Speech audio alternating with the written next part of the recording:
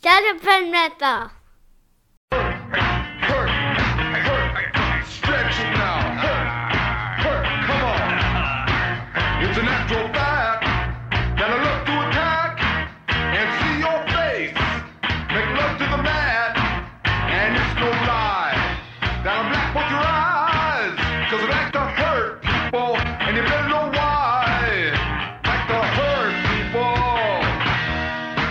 I like to hurt people. I like to hurt them good.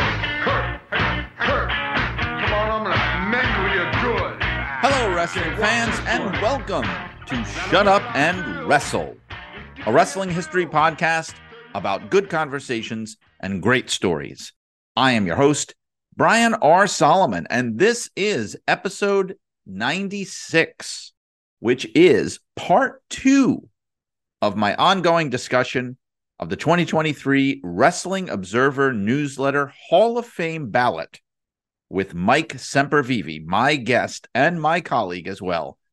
If you haven't had a chance to listen to last week's episode 95, part 1, you might want to do that before you listen to this, which is part 2, the continuation of our highly enjoyable and long-winded discussion that I'm sure you're going to continue to love. Before we get to that, a few quick items that I want to go over. First of all, I wanted to make mention of our Facebook group. I'm very proud of this. I know every week I ask people to check out Shut Up and Wrestle with Brian R. Solomon on Facebook, but I recently had a post that's gotten so much, I guess what the kids refer to as engagement. I've gotten quite a bit of it. It's really taken on a life of its own. It is a post that I put out there, and it really didn't even have much to do with anything that's been mentioned in any of the episodes, but it's speculation that I've been doing on the potential, the missed opportunity of doing a Bruno Sammartino versus Hulk Hogan dream match in the Northeast in the WWF of the mid-1980s. I postulated this idea of what could have been done for a regional kind of mega house show, like the big event that was done in Toronto, that they could have done potentially in a baseball stadium in the Northeast, pitting Bruno Sammartino, the returning legend, against the WWF World Champion at the time, Hulk Hogan. Anyway, if you go to the Facebook group, Shut Up and Wrestle with Brian R. Solomon, you will see that it's gotten hundreds of comments. It's been shared so many different times. It's getting commented on by people who aren't even members of the group. I don't even think they're listeners to the show, but it's just very cool to see something mentioned in our Facebook group getting this kind of traction. So just another reason to join the Facebook group if you haven't already. Shut Up and Wrestle with Brian R. Solomon. That way you could let me know whether you think that my idea is a cool one or if it just stinks and never should have happened, which many people are letting me know as we speak. So anyway, check out the Facebook group, Shut Up and Wrestle with Brian R. Solomon. Also want to mention the new issue of Inside the Ropes magazine, issue number 39, with L.A. Knight on the cover. I've got an article in there on the 40th anniversary of the first Starrcade, which we just recently passed that 40th anniversary on November 24th. And I got into the entire history of Starrcade, the whole history. I believe it's 17 years of Starrcade in Jim Crockett Promotions and WCW. So check that out. I hope you enjoy that article. Inside the Ropes number 39, available at InsideTheRopesMagazine.com. A quick update on Irresistible Force, the life and times of Gorilla Monsoon. I've now completed 2 chapters. Finished chapter 2, which looks at Gino's Italian-American heritage, which I know a lot of us knew that about him, but not a lot was known about his family and how they came to the United States. Spoiler alert, they did not come from Manchuria. But when you read this chapter of the book, you will learn about his family history. And then I'm going to get into the next chapter, which I hope to jump into this week, which will be on the childhood, the early years, the high school career of Gorilla Monsoon and how he first got involved with amateur wrestling and kind of growing up in the 40s and 50s. That sort of thing will be covered in Chapter 3 of Irresistible Force. I also want to mention and I don't want to jinx this, but I am in the midst of planning a visit, which I have to say is long overdue, a visit to New Jersey to spend a little bit of time with Maureen and Valerie Morella, the wife and daughter of Gorilla Monsoon. We're going to hopefully look at some old photos and family mementos. And I really thought I can't really write a book like this without making a trip like that at least once. It's only a couple of hours away from where I live. So that is on the docket. It will most likely be happening after the holidays in January. I will keep everyone posted as to how that goes. But right now, let's get to this episode 96. As I said last week, this was originally planned as a one-part episode talking about the Wrestling Observer Hall of Fame ballot from this year. But we had so much to say that in order to maintain the structure and the format of this show in the digestible pieces that I like to put it out there, it made sense to do it as a two-part episode. You'll also notice, as I said last week, it is slightly out of date because we recorded this before the new Hall of Famers for this year were announced. Dave Meltzer did it a little earlier this year than he normally does, so it kind of caught me a little off guard. I was originally intending to post this interview before the Hall of Famers were announced, but that's fine. I think as you listen to last week, and if you check out this week's, you'll see the conversation is still highly relevant and well worth your time. So I hope you enjoy part 2 of my in-depth discussion on the 2023 Hall of Fame ballot with Mike Sempervive, which I'll take you to right now. I think that how somebody is booked, again, because it's wrestling, because it is pro wrestling, how somebody is booked has to factor in. To a certain degree, and I think that's where it benefits somebody like Roman Reigns. I mean, to me, it's like you're talking about somebody, whether you like his matches or not, but you're talking about somebody who has been the biggest current star in pro wrestling, at least for the last 3 years, has been at the very top of the most prominent company in the entire industry for years. Has been booked as strong as you can possibly be booked for years. I don't see, that has to count for something. That's the reason why I put Goldberg on my ballot this year, and I hadn't done it in years past. And part of that was for me getting more options on the modern performers, getting more, feeling like I don't want to take votes away from the historical people. I didn't feel that way this year because of the way the categories were broken down.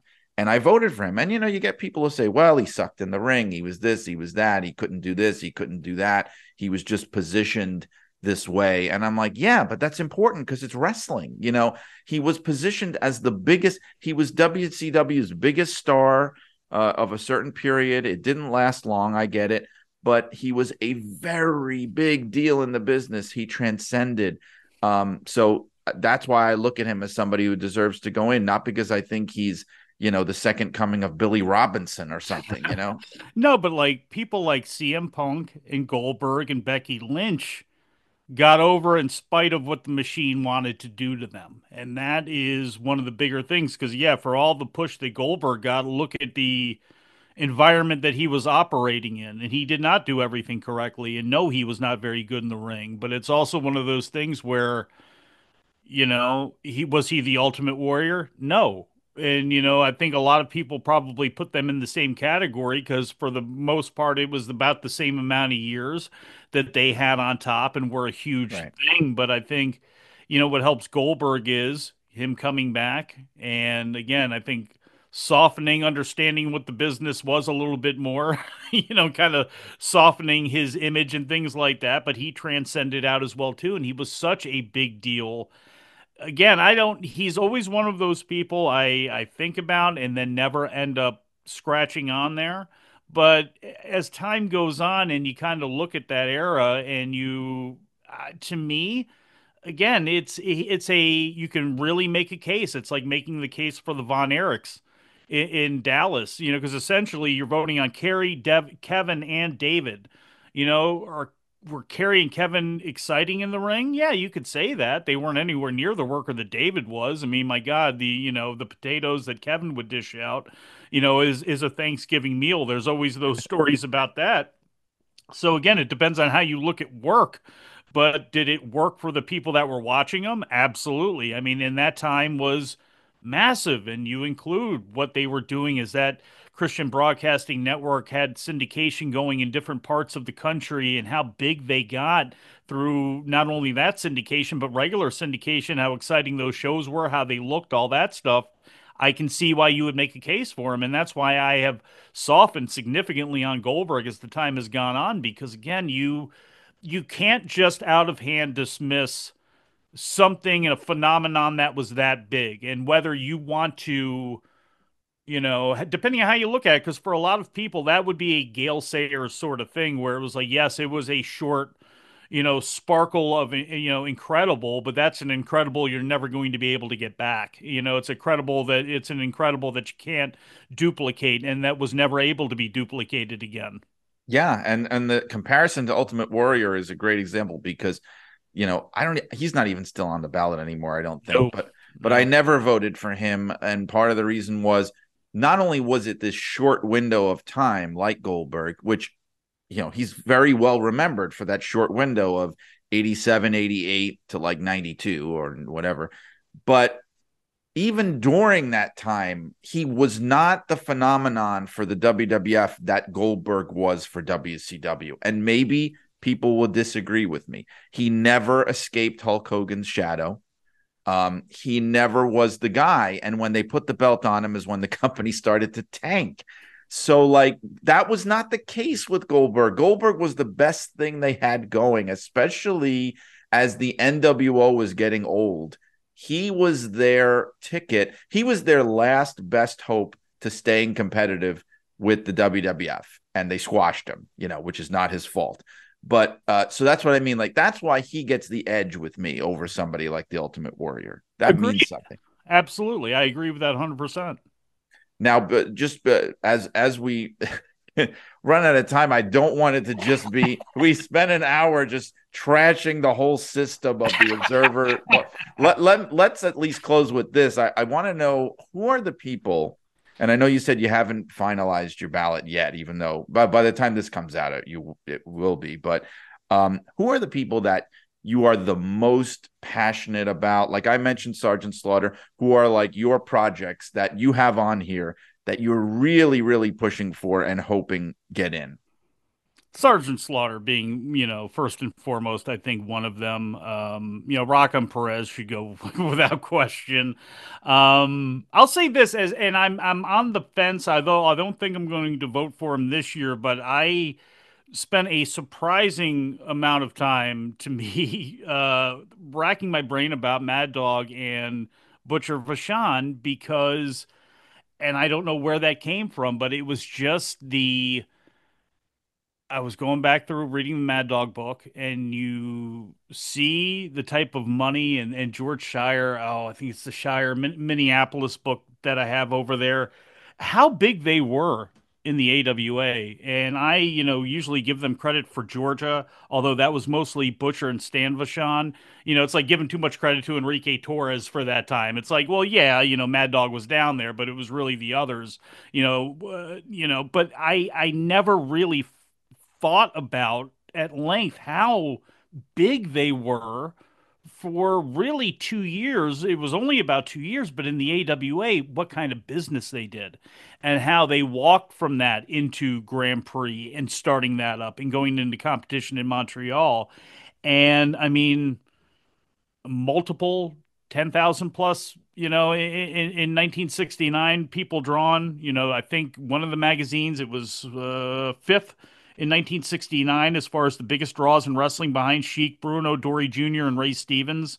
The Comiskey Park show against Crusher and Bruiser that, 21,000 people there, just what they were able to do as a team. I think of Mad Dog individually. I think of them a little as a team and then think of the whole kayfabe family unit. But my God, them as a team, like that actually caught my eye. And it's something that I want to delve more into, when it comes to the voting. And I can see that becoming a pet project for me Ricky Steamboat and Jay Youngblood, Oh everybody yeah. factors in late 82 into 83, and then on through the feuds with Steamboat and sorry, Slaughter and Kernodle, then in with the Briscoes.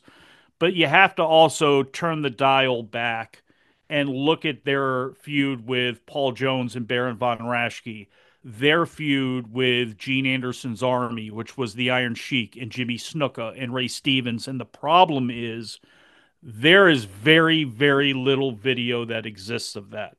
Yeah. But before the Rock and Roll Express, what was the preeminent babyface tag team? It was Ricky Steamboat and Jay Youngblood. Yes, Ricky Morton sold like a gazillion dollars. You should have seen Steamboat and Youngblood sell, and I to me, they deserve a lot more credit than they're probably going to get. They probably are never going to make it in and be voted in just because, again, I just don't think there's going to be enough people that jump on them because, again, it's the lack of talk about them and it's the lack of film that exists of their early run and anything anybody ever sees, it's always the Briscoe Starcade match, and it's always Slaughter and Kernodle, on March 13th. But everything else, I mean, my God, again, the 20,000 in Toronto and popping that tear, they were just to me, I will never not vote for them as long as they're on the ballot. Again, Ole Anderson, I'm on the fence about because I have to make that decision on whether I'm including everything else or whether I'm only looking at him as a single. But I will continue to beat the doors for Ole Anderson to belonging in a Hall of Fame alongside Gene Anderson and because of what he did as a booker. I know a lot of attention gets paid to what he did in 1983 in Georgia and in 84 and 85 where he was dead, but every promoter that has come along has died on the way, fighting Vince and trying to battle Vince. Right. And what he did at the end should not take away some of the great things that he did as a booker. Same thing with George Scott, I think is like that as well too, although it's a little bit of a different example, but Johnny Rougeau is somebody that I fought hard for, and a lot of that has to do with the research that Pat LaPrade has done. But when you go back and look at the influence that he had coming out of, Yvonne Robert's shadow and taking it to a different level, the numbers that he did between the late 50s, when he came in, but certainly throughout the 60s, into the 70s, into the war, when he would come back, those numbers stand for themselves. I mean, they are incredible. The influence he had outside of the business, getting into the hockey business, and how he was able, and again, I think that some of that stuff, again, you have to level it in your own mind, but Jesse Ventura, again, you factor in some of these other things because, again, we celebrate people that transcend pro wrestling, or at least in my mind, we should in this Hall of Fame. And, he's, well, again, you can't give credit to Terry Funk for everything he did in Hollywood and not give credit to other people for what they may have done in some aspect. So I think that actually is a big positive for him, and what he was able to do in the Quebec Major Junior League and the team that he created there. So, again, you factor in all of that stuff. I think he's somebody that, again, it'll be interesting because if you're not voting Rockham Perez, you're probably definitely not voting Johnny Rougeau, but I think he's somebody that absolutely belongs in. I'll probably I'm voting for Mark and Jay Briscoe because I think they were the preeminent tag team of the time, and I think they were by far the best tag team of their era. And this is not and nothing against the Young Bucks, but the Kings of Wrestling feud, the FTR feud, we saw it at the end, and we saw what that kind of draw could be. And unfortunately, Samoa Joe, Adam Pearce, AJ Styles, Bryan Danielson, you name them, they moved on and went somewhere else. The Briscoes never had that opportunity to do that except for to go over to Japan and work. And I don't know. I just, again, I'm a little bit closer to them, and I am, Yeah. have a personal, kind of bias and connection there. But I truly think they really were the best tag team. They did not sell the most shirts. They did Right. not get them into Hot Topic. They did not, book PWG and they didn't have that. So again, that's nothing against the Young Bucks, and that's something that should be when you're considering them, that should be positives, depending on how you look at the business. Again, a lot of what the Young Bucks is do you like the way the business has turned? Do you appreciate the style of wrestling that has changed? Do you appreciate how cards being booked have changed and things like that? You have to determine that, whether they were beneficial to the business, because there's going to be some old heads that go, no, across the board on any of that stuff. Right, I because of of what they see as a negative influence on the Absolutely. business. And Yeah, I think, what doesn't get talked about is the Briscoes being influential in a line of a different style, and this is where again, your Tully and Arns, your Steiners, your Midnights, that's where I think they kind of fit into that category. And the Steiners are another group as well, too, that I would vote for out of that category. I have voted for them. I will continue to vote for them for what they did in Japan, the influence that they still have today, that still holds up today. And again, I know a lot of this, look, I point a lot of this stuff back to that Slaughter Canoodle, Youngblood, and Steamboat feud, too. In that name, there aren't many better tag team feuds and stories that were told than that one. Almost everything was right all along the way leading into those final matches that they had. And then the blow-offs, which again didn't do incredibly well business-wise, but still did very, very well business-wise at a time when that's all Jim Crockett Promotions pretty much had was that and Jimmy Valiant, and it was lean times going into 84. But I give credit to the Steiners for that, for everything they were able to accomplish. Shingo Takagi is somebody in the Japanese bracket that I am very positive for. Again, a lot of it's got to do with Dragon Gate, and it's where you put Dragon Gate on the list of importance, but Dragon Gate has always been a solvent company. They do not cater and try to go outside of their realm too much. They've been incredibly successful. You could argue that those Dragon Gate six-mans that would come in during WrestleMania season that would be with Ring of Honor. I mean, we started getting the weekends of WrestleMania weekends because of those shows, because of right. Gabe bringing in those guys. And look at the impact that those guys had and that style of wrestling that trickled down to again your Young Bucks and other indie promotions and other wrestlers about how much influence they took from that faster style. So him being on top there, being as great as he was, I would argue he belongs in long before Tomohiro Ishii is. Again, I'm not bashing Ishii's reign, but he gets somebody that gets pushed so heavily because of star ratings and this and that, and it's like I don't know. You give me dollar for dollar, I'll give you, give me Shingo Takagi all day long. And he continues to prove that walking into New Japan and being elevated and being put in a position where if you didn't know any better, he could have been working for New Japan his entire career. You wouldn't know it because of how he's treated there and the respect that he's given. So and his successes there, maybe not at the gate as much because of the COVID times and all that other stuff. But I mean, as far as interest goes, as far as match quality goes, as far as great moments goes, to me, he absolutely belongs in. The people I fight for the hardest are really in the non-wrestlers category. And to me, there's no brainers there. Me too. There were three, arguably four no brainers to me. The three no brainers to me are Roy Welch, Morris Siegel, and Bobby Davis. Bobby Agreed. Bruns would be the fourth in that exchange, and then we can go for there. But how does Roy Welch not belong in? Probably should have went in with the first original ballot. And look, talking about these guys, this is not the Hall of Very Good People. I've said that a zillion times. No, no, no, of course not. Morris Siegel belongs in the Hall of Fame. Yeah, otherwise it would just be Bob Backlund. There would be one Pretty person in the much. Hall of Fame and Pretty no, much. right? Morris Siegel, anybody that crossed him, a funny thing would happen. Things would light on fire. Yeah, And that happened multiple times. But with that said, look at what he built in Houston from 1929 onwards when he got into it with his brother, and then his brother goes and promotes Shreveport, and he's left to, reorganize the Golf Athletic Club. As things were, growing with politicians, he made sure to stay in the right pockets with everybody. He's the one who books the entire state of Texas. For right. all intents and purposes, he's the boss. There are other partners involved with that, but he is the man on that. He signs people to quote unquote exclusive contracts at that time that lock them in where they can't wrestle for another outlaw promoter in Texas. You're breaking the contract again.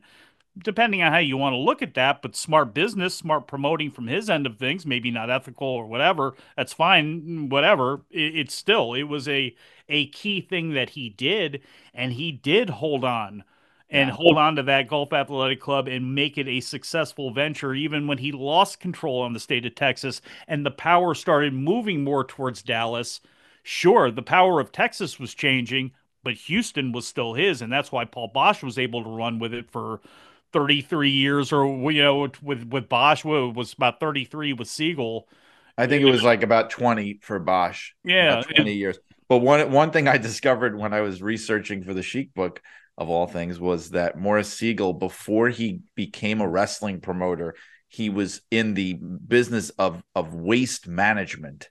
So you can do with that information what mhm. you will. But he was basically like in trash disposal in that industry. But yeah, I mean, a lot of the people that that you champion, I'm the same. I mean, and it is a lot in the non-wrestler category. Morris Siegel, Roy Welch, Bobby Davis, who was, the template of the wrestling manager. And I don't even think, Bingo. wasn't he like re-added recently or something like that? I think, Yeah, I think he may have been on there, or maybe he may have been in the historical category and then got right, slid into non-wrestlers or something like that. But I mean, how do you I mean, the ultimate template, Bobby right. Heenan, as far as, I mean, he was, and what helped was he was a worker. And then, again, Wild Red Berry, I think by the time he really became known to be a manager, he was way past the bumping point, but Bobby Davis wasn't.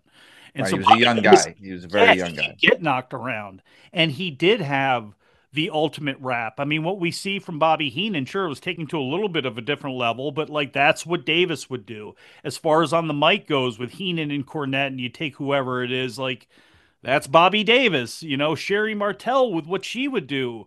Again, not directly, but indirectly, that's Bobby Davis. So the success he had with the Grahams, the success he had, with Buddy Rogers, because, and I said this on the Voices of Wrestling show, it's not like, well, because he was in the orb of Buddy Rogers, he's going to make it in. We're not voting for Johnny Barron. We're not voting for Magnificent Maurice.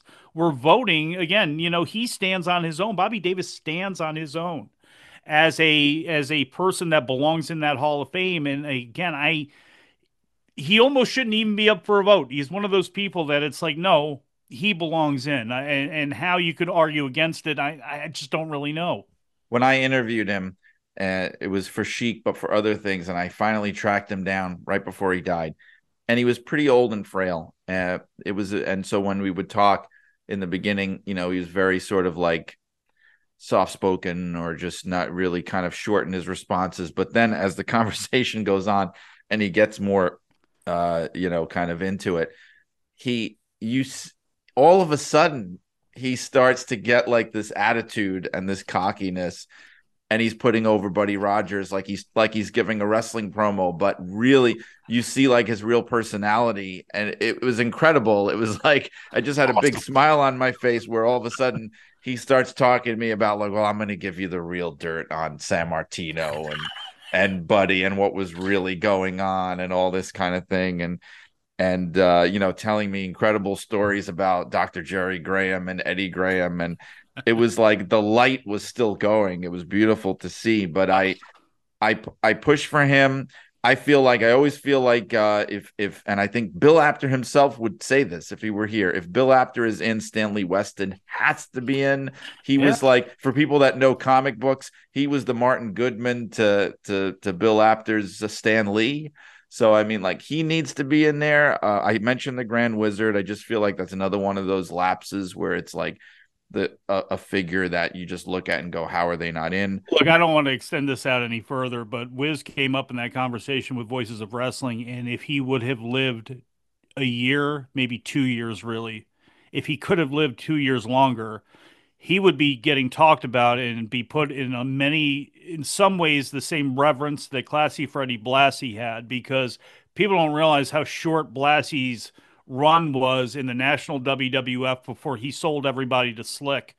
Yeah, And, it was like the two body shop, years. that was done. Yeah. And yes, he had, again, the Regis Philbin connection, and there was, the stuff in California, obviously, stands on his own. But if people would have saw the Wiz, if people would have heard him, seen the presentation, then looked back and saw him as a manager only enhancing. He was Heenan for the Northeast before there was Heenan. Nothing against other threats that were put with Albano, but the ones who were foreign threats with Blassie or these other people with Albano. But Wiz had Slaughter, he had Don Morocco, he had Ray Stevens. Well, I guess that And may have been a co-thing with Albano, but you look at his lineup of contenders, and many of them oftentimes could talk the same way they were with Heenan, but he only enhanced what he was able to do and what they were able to do. You look at Detroit. You're a much bigger Eddie Creechman fan, I think, than I would ever be. But to me, the combination of the Sheik and the Wiz, Abdul Farouk together, to me, so far trumps what he did with Eddie Creechman. Then again, being trusted to be put in a position, because that's another thing.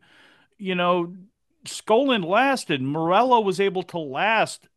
I wonder if Ernie Roth would have lasted, running the Northeast and helping out after the whole Abe Ford debacle and him going to the Vachons and trying to sell and then having that stopped. And then again, working alongside at that time, Bobby Harmon and Vince. I mean, you yeah, certainly know that story. I think you were the one who told me that story. It had to have yeah, been. But yeah, like, yeah.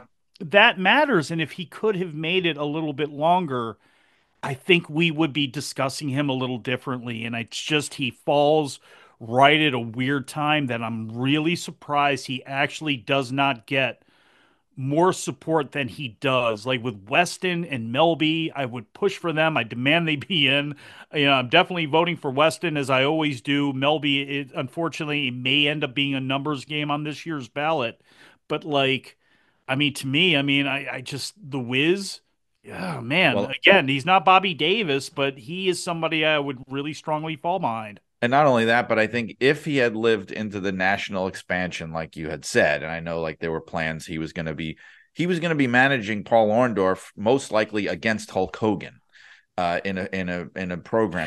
And so like if he had lived into that period, I think he would be remembered as the most prominent. He would have been, let's put it this way, he would have been featured the most prominently of all of the three classic old school WWF managers out of Blassie and Albano and Wizard. If they were all operating in the mid 80s and or into the late 80s, the Wizard would have been the one who was the most prominent of the three. The biggest. Absolutely. And I don't think history will change all that much because him handing over the baton to a Heenan, who Heenan probably would have been in there because he was Right. just done with Vern. But I think, yeah, remember people forget Heenan had like Missing Link and he had, Adonis, I think, for a while. And he had it just, to me, like that would have been I in don't the think he same would have way. been. I don't think he would have been more prominent than Heenan, but I think he would have been more prominent than Albano and Blassie in that period for And sure. I think you would have had more of a baton handing to Heenan for sure. Of Yeah. Heenan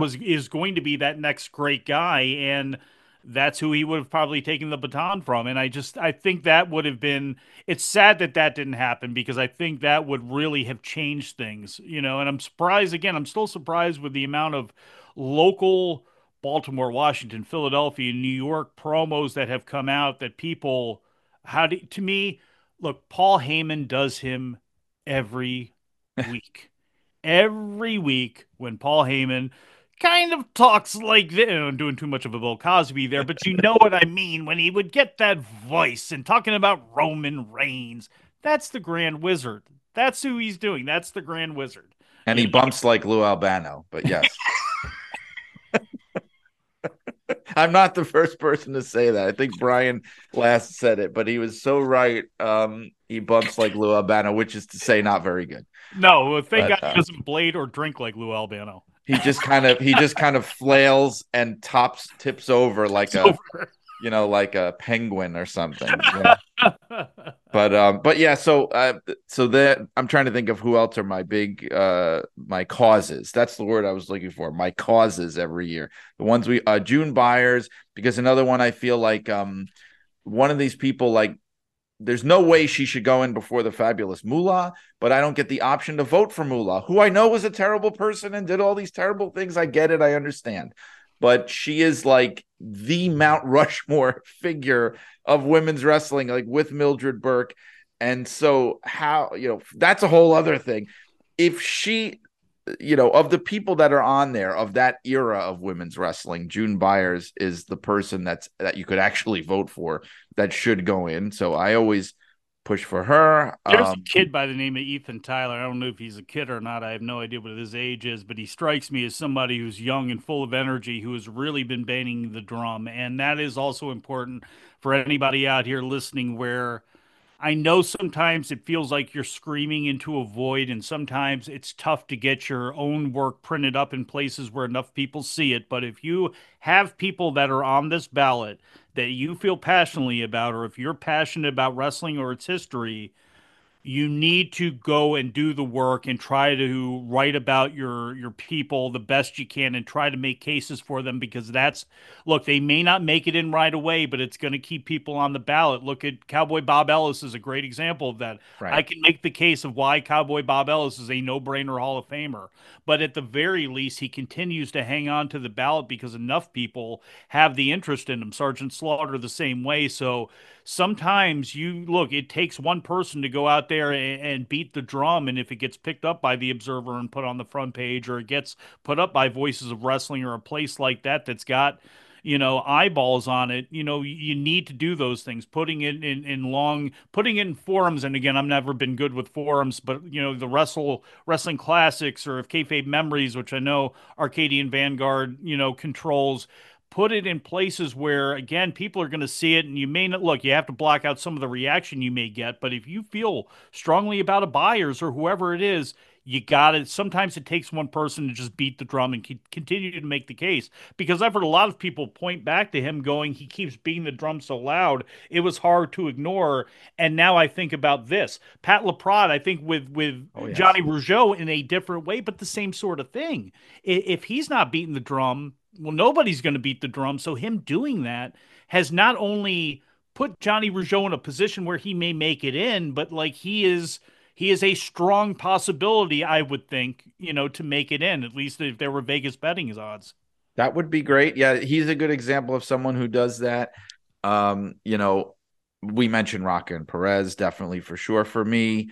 Wild Bull Curry is another one, because again, knowing the history and knowing how important he was, I do feel for, even though I venture to say he's widely forgotten today, but in his time, he transcended wrestling. He was somebody that people knew about, even if you weren't a crazy wrestling fanatic. Like back in the 30s, 40s, 50s, he was known.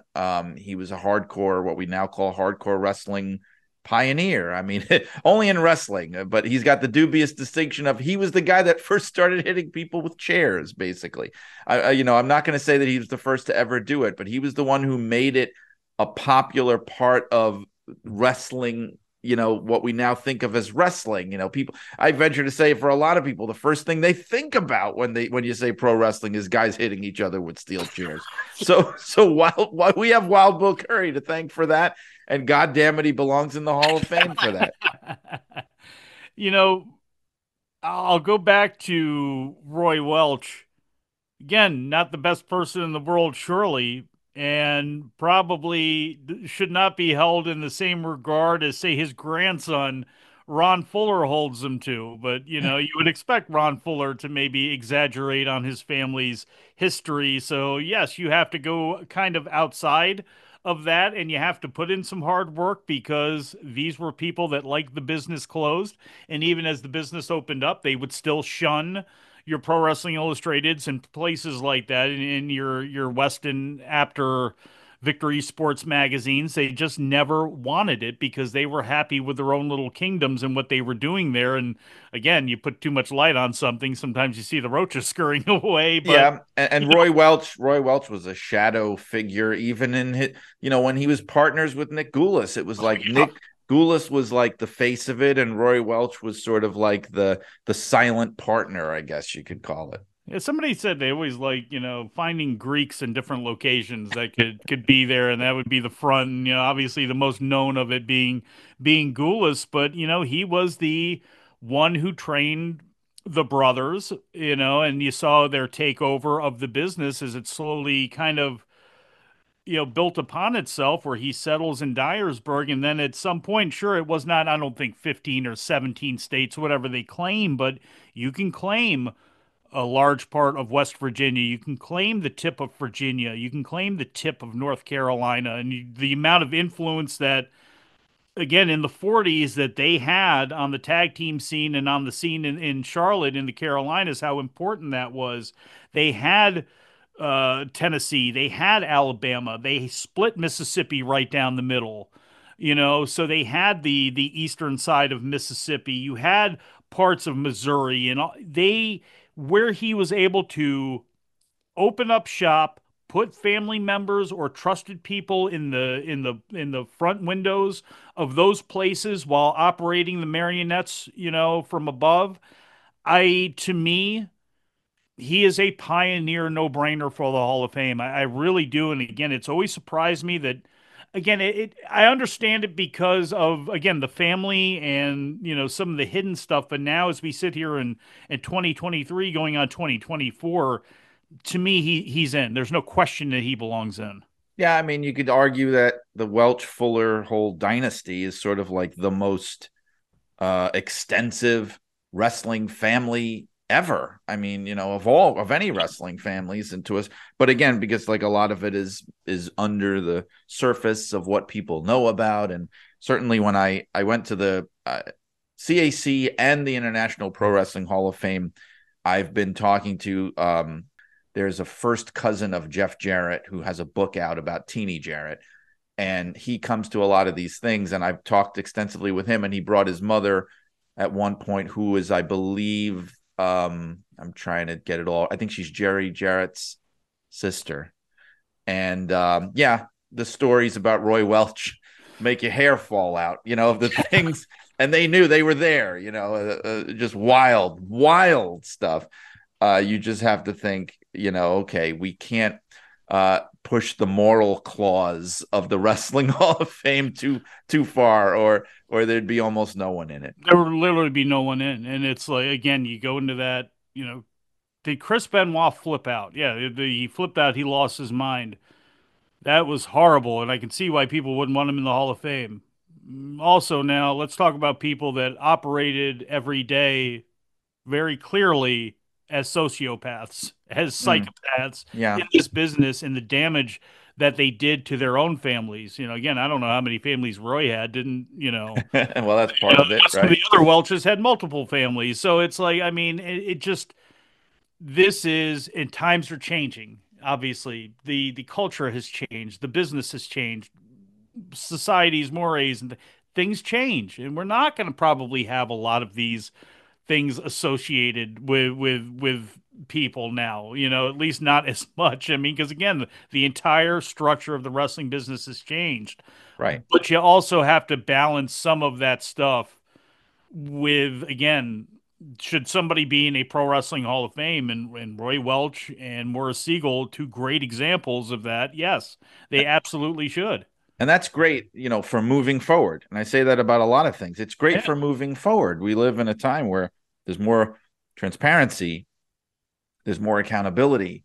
It wasn't always like that, and I think you tread into dangerous waters when you have to judge every past time period and the people in it on the standards and levels of transparency of today, rather than try to completely rewrite all of the history. It's better to focus on moving forward. We're not going to Yes. tolerate a Roy Welch today, or people like that. We tend to kind of weed those people out, and with good reason. But you can't. What's the word I'm looking for? You can't legislate the past. You Yeah. can't adjudicate the past. To me, that's a fool's errand. Especially Also, when you're relitigating against today's eyes, and you have to look at things with today's eyes and hindsight on other things and see how we build away from that. But you can't also sometimes hold a torch to all of that, as right. again, because be careful about doing that because somebody's going to be doing that to you 30 years from now, 40 years from now as well too. You Oh, gotta, absolutely. you gotta take it for, again, you have to have some, awareness of again, moving forward and what actually matters. That's true. There is kind of a hubris to that, to just assuming that, no one is going to judge you unfairly in the future, or kind of in ways that are unfair, or don't really, that you can't foresee presently. Yes. You kind of have to have that forethought. That's why I go easy on the past sometimes, maybe too easy, but for that reason, you'll drive yourself crazy if you Yeah. do that. I also think it's a fool's errand to try to contain you and me to a 1 hour conversation, Can't be done. because we've gone grossly over my typical time limit, but that's okay. Maybe this will be a two-parter. First time I've ever done it, who knows? But even if it's not, this has been great. I could talk about this stuff all day, and we almost did. So Yeah, so if left up to our own devices, I mean, we can start getting into debating Joe Higuchi and who should be voting for a guy like that who, hey, as a referee, is an office worker. I mean, how do we know what Joe Higuchi really did for a lot of the regular voting, clientele? You know what I'm saying? So it's like, again, you can take one name and you can start building off of that, and it will dovetail into other stories and it will dovetail into other candidates where there is so much bile and anger and frustration and this and that it gets thrown around. And I'm a passionate, emotional person, so I get it. But I also think that there's a place for, again, more this, more of yes. these types of conversations, because I think it helps just the overall as well too. Because I know we're not alone. We may be in the minority, but there are people that take pragmatic and intelligent looks at things and takes the time and takes the effort to put into having a normal conversation and having a debate as opposed to, again, a debate show. Well, I've championed normal conversations on this show for almost 2 years now. And the last word I'll say for myself on it is that, with the Hall of Fame stuff, is I'm going to say it here.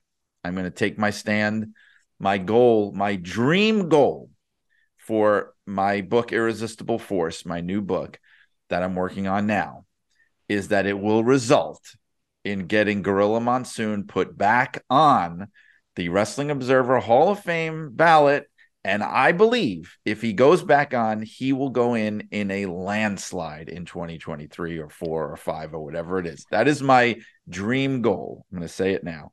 I was going to ask you about that. I was going to ask you about Gorilla Monsoon going back on once the book is released. I will be one of those people that lobbies to put him back on because, again, you could look at the numbers off of the work. There are the Wrestling at the Garden books. There's a lot of really good information out there about attendance and things like that. But it's the behind the scenes operation of It's everything. Yes. that to me is, and again, this is where, again, like the guys like a Joe Higuchi, and like, again, there may need to be more of a tighter group of people that can speak on those people more to know what kind of how important that influence was behind the scenes and why they were more important than somebody else. That's why the book is going to be, I know, is going to be fascinating because I know what you did with the Sheik one, and I have a feeling this book is even going to be more popular and be in some ways more important because the WWE is still around, and again, those tentacles were birthed way back when, and he was a very important part of that. And it's that is going to be fascinating. And I think you're right. I don't know about getting him in there. We'll see how it goes, but I think him being back on the ballot and getting support once the book is released and people read it, I think they're going to have a different view. Because I think he's one of those total package people. You can argue, like, I'll entertain arguments where you could even say just his wrestling career alone. Okay, maybe not worthy. I would even say that's not beyond debate. I think it's debatable even just based on the wrestling alone and the business he drew and the prominence he was. He was the WWF's first monster heel. I think that's really important. But even if we take that out, just the total package of everything that he contributed to the business makes it an easy choice. I think part of the problem is in years gone by, we know this, and it's actually going to be addressed in the book. There was a big observer bias against Gorilla Monsoon. He was trashed in that publication, trashed for years. So then when you have the readers of that very same publication voting, you could see why he would have been kept out. But I think the softness of time and nostalgia and the memories and looking back and the reappraisals, and now you hear today talk of him being one of the greatest announcers of all time, talk of him and Bobby Heenan being possibly the greatest announced team of all time. Again, I will say this as somebody who remembers, that is not an argument you would have heard put forward very often back when they were active. Hell no. Especially among quote unquote smarter wrestling fans. Not at all. But as time goes by, the reappraisal, the sort of like, well, maybe we were unfair to those guys. Maybe we were too hard on those guys. I mean, they get compared. This is very apropos. They're compared to people like Abbott and Costello and Laurel and Hardy, who are classic comedy teams. And me being a fan of all those guys, I will tell you, those guys were not highly regarded when they were around. They were considered, just sort of like cheap pops. Yeah, like they were like the Adam Sandlers of their time. They really were like this. The serious film critics really looked down on those guys. But now, for people that care, you would never dare to say that those guys were anything but, the greatest of all time at what they did. And I think some of that happened with Monsoon and the Monsoon Heenan pairing too. Monsoon and Dusty. I don't think anybody got it worse than those two. I think. Right. Another great example. A newsletter reader. I was a magazine reader. I saw the newsletters. It just wasn't something that interested me at the time, in my fandom of liking wrestling. But to go back and see how they were savaged and Fuji, and there were some others, as well too. But when it came to announcers, David Crockett and Gorilla Monsoon, now David Crockett gets talked about with, man, his enthusiasm level, and Vince Jr. Was a terrible announcer, I always thought. But now you look back and it's like, well, he was selling okay, however you want to look at it. The team of Gorilla Monsoon and Bobby Heenan, even if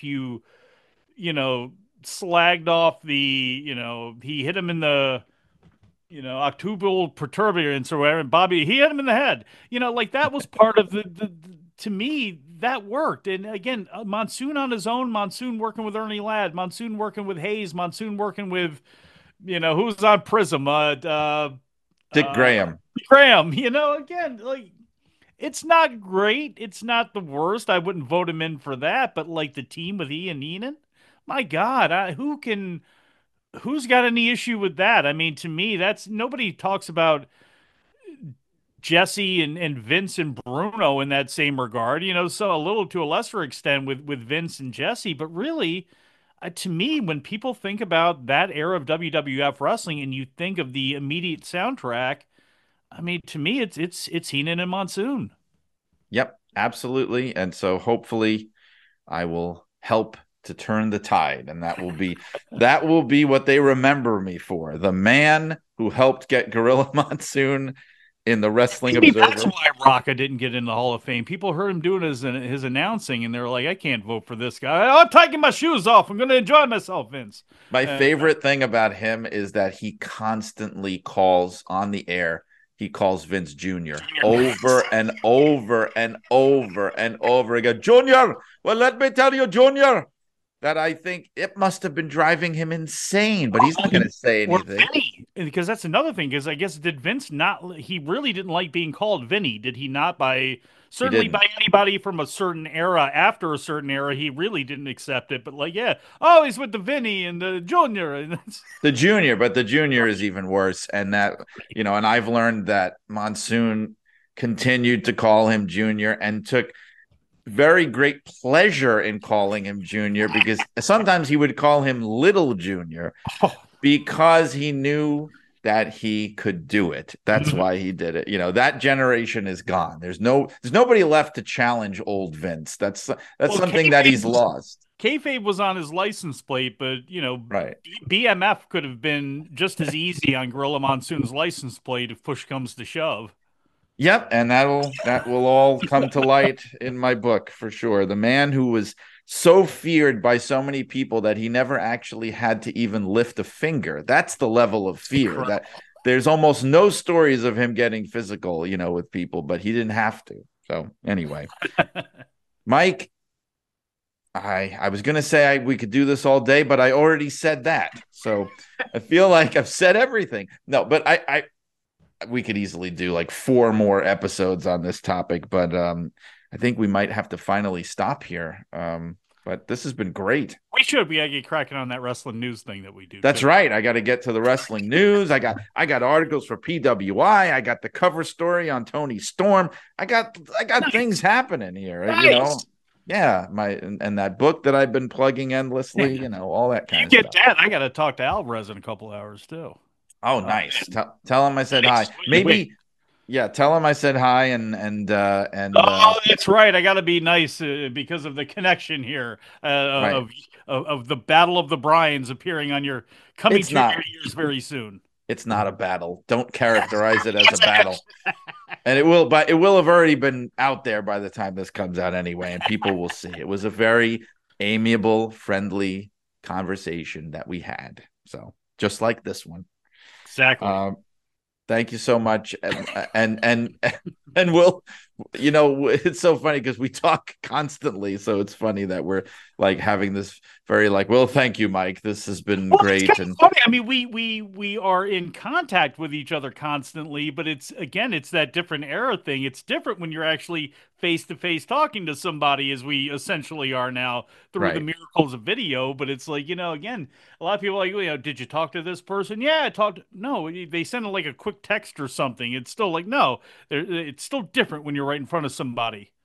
Right. So that's right, kids. Listen to the old people talk. This is what it was like. This is what it should be like again. And we hope that when the Wrestling Observer inductees are announced this year, that maybe some of the favorites that we mentioned will actually go in. That will make us both, I think, very happy. Wouldn't you It will. agree? It will. Absolutely. Absolutely.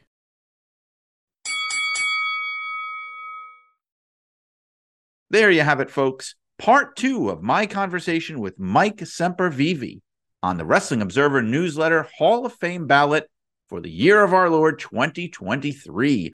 Thank you for bearing with me for 2 parts there on that topic. I know this is the first time we ever did a 2-part episode, so I hope that you enjoyed it.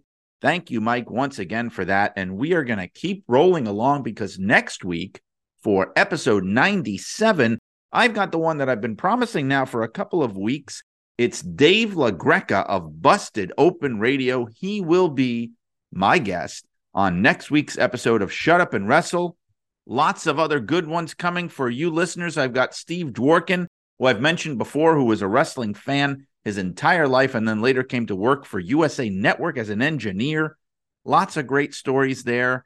I've also got on the way a few people you might know from the Arcadian Vanguard family. Jace Nakarado will be making his way to Shut Up and Wrestle, as well as Steve Gennarelli, frequent co-host of the Stick to Wrestling podcast. He will be on his way as a future guest of this show. And as well, the 100th episode is coming up in a few weeks. Got something very special planned for that. I will be revealing it very soon, but do keep listening to the show. And where can you listen? Our website, suawpod.com. You can also find it wherever you find podcasts. That means Spotify, Google Podcasts, Apple Podcasts, Podbean, Podcast Addict, you name it. If you want to support the show, on my Twitter page at Brian R. Solomon, at the top of the page, you'll find a link to contribute via Venmo or Cash App. If you'd like to give a few pieces of pocket change in the direction of this show, that's the place to do it. If you want to do it via PayPal, you can find me at brianrsolomon@yahoo.com on PayPal. Also, as we mentioned at the top of the show, join the Facebook group, Shut Up and Wrestle with Brian R. Solomon. And there's lots of cool stuff happening there, like the Bruno and Hogan post that I just mentioned. Some other projects that I work on, of course, the wrestling news from Arcadian Vanguard, Listen to it every morning, especially if you want to hear more of the voice of Mike Sempervive. That's the place to go. TheWrestlingNews.com, as well as the YouTube page for Arcadian Vanguard. You will find it there. My recently published books, Blood and Fire, the unbelievable real-life story of wrestling's original Sheik, as well as Superheroes, the history of a pop culture phenomenon from Ant-Man to Zorro. Get them wherever books are sold, as well as if you're interested in autographed copies. I've got a few of those. If you want to reach out to me via email at brianrsolomon@yahoo.com, we can talk about that. The magazines that I write for, as I mentioned at the top, Inside the Ropes magazine, you can find at InsideTheRopesMagazine.com. Where else? Also, Pro Wrestling Illustrated, current issue on sale now with Tony Storm on the cover, the March 2024 issue. Get that and any other previous issue at pwi-online.com. If you're looking for me on social media, I can be found on Twitter and Instagram at Brian R. Solomon. My author page on Facebook is Brian Solomon Writer. And on any of those social media platforms, you will find the link to my author website on the World Wide Web. Shut Up and Wrestle is a production of the Arcadian Vanguard Podcast Network. And as always, this has been Brian R. Solomon asking you to keep those cards and letters coming in and reminding you that each day should be unwrapped like a precious gift. So long, wrestling fans.